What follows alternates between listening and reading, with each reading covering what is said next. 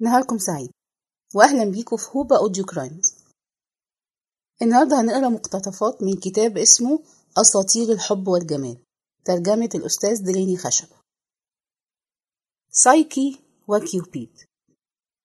كان الليل الهادئ المقمر أصفى من قلوب العذارى، وكان النسيم العليل الحلو يرف كالأماني في قلوب المحبين، وكان البدر العاشق المسهد يرسل القبل فتنطبع على خدود الورد وتلثم أعواد الزنبق، ثم تنتشر بالشذا فتعطر أحلام المدنفين. وكان كيوبيد الصغير يتميز من الغيظ حين انطلق حاملا سهامه ليقتل سايكي ابنة الملك التي أهانت بجمالها كبرياء أمه فينوس.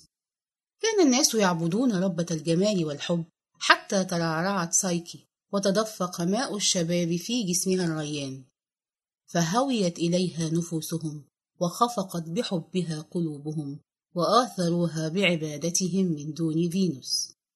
وكان للفتاة أختان حسناوان ذواتا دلال وفتون، ولكنهما كانتا مع ذلك دونها قسامة ووسامة وفتنة. أجل، كانتا دونها فتنة، فلقد كانت العيون تغرق من جمال سايكي في لجة من الحسن الغامض ما لها من قرار، وكان غموض حسنها هو سر عبادة الناس لها وافتتانهم بها وانصرافهم إليها عن كل ربات الجمال. ودعت إليها ابنها ربة الحب، فأثارت في قلبه العداوة لهذه الغادة، وجسمت له ما يحيق به وبأمه من انصراف الناس عن عبادتها إلى هذه المخلوقة التعسة. أفيرضيك يا بني أن نكون من آلهة الأولمب نكرتين لا يخبت لهما شعب من العباد المخلصين؟ أم يرضيك أن يتغامز بالآلهة كلما مررت بهم وهم كما تعلم مغيظون مني، فيقولون ها هي ذي فينوس التي أذلت كبرياءها امرأة وصرفت الناس عن عبادتها غادة. اذهب إذن فتربص لها وأنفذ إلى أغوار قلبها سهما يودي بها إلى هيدز، وبئس القرار. وإنه لا ضير علي أن تهيم بها أرواح الموتى أو يفتتن بها بلوتو وملأه.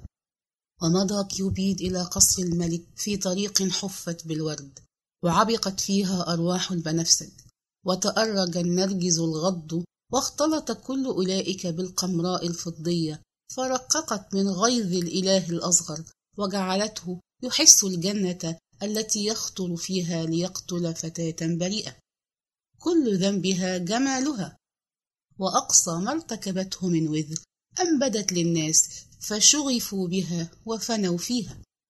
وكبرت في قلب كيوبيد أن تنتهي هذه الجنة إلى جحيم تعج بالجريمة وتفيض بالآلام، فجلس تحت سوسنة نامية يتأمل، وكان ضوء القمر ينعكس على الأزهار ثم يرتد شعرا وسحرا وموسيقى صامتة تعزف ألحانها على أوتار قلبه الخفاق.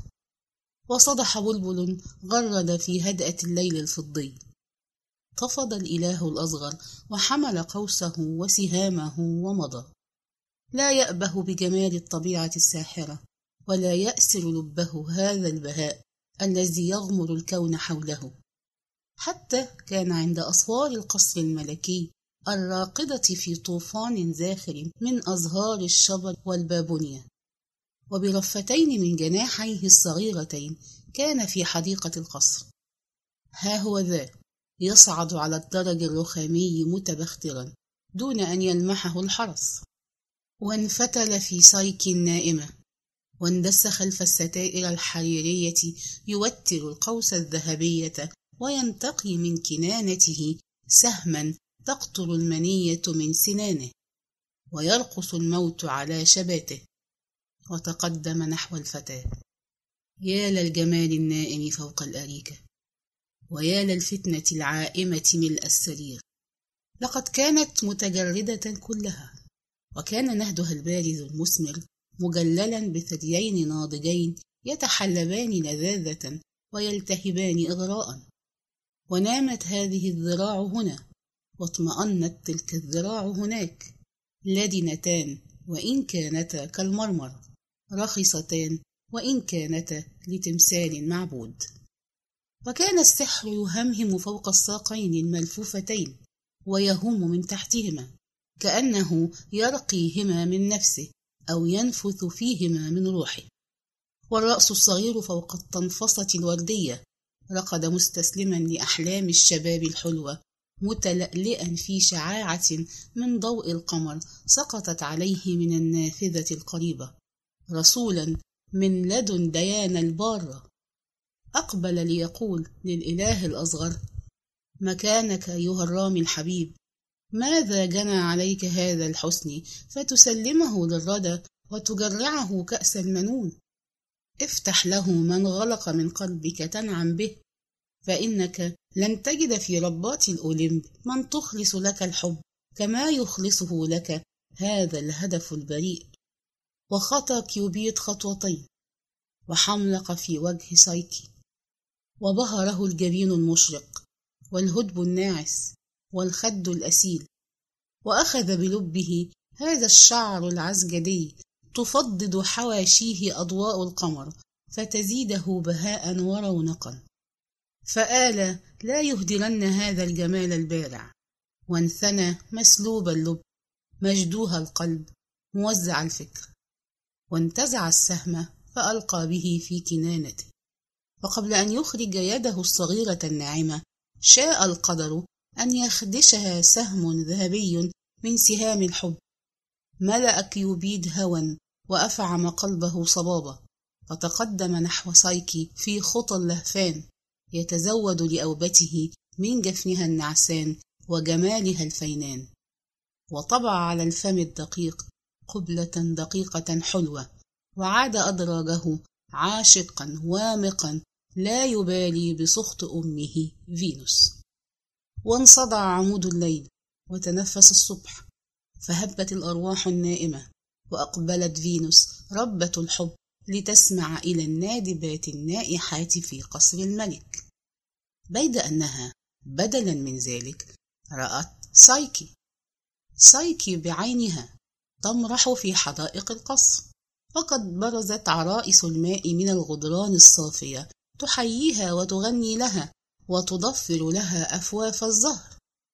وحنقت ربة الجمال والحب، ونادت بالويل والثبور على ولدها كيوبيد، وأقسمت لتجعلن مباهج الحياة ووضآتها ظلاما في عيني الفتاة. فسلطت عليها الأشباح تروعها وتفزعها، وأغرت بها بعض خفافيش سوداء جعلت تنوشها وتهاجمها، وسخرت عليها ريح السموم تلفحها وتصهر روحها.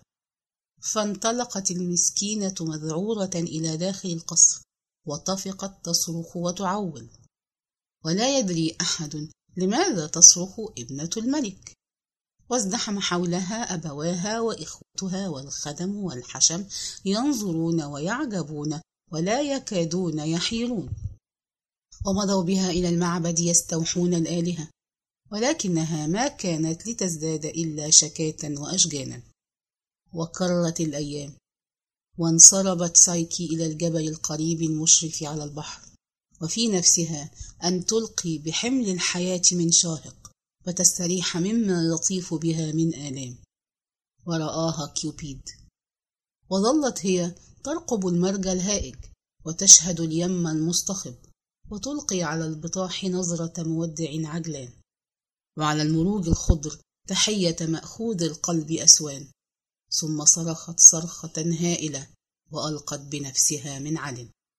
وكان كيوبيد قد أحس بما تعتزمه حبيبته من الانتحار، فدعا إليه صديقه ونجيه زفيروس إله الريح الجنوبية، وأطلعه على ما يكن من الحب لهذه الفتاة التي تكاد تلقي بنفسها من قمة الجبل. يا صديقي زفيروس، فإن رأيت أن تكون لك علي هذه اليد أذكرها لك أبد الدهر، فخذ أهبتك ولا تدعها تغوص في اليم، بل تلقها في يديك الرفيقتين، واذهب بها إلى الجزيرة المقابلة حيث الشاطئ المندور بالرياحين، فدعها ثم، فقد أعددت لها مسترادا وملعبا.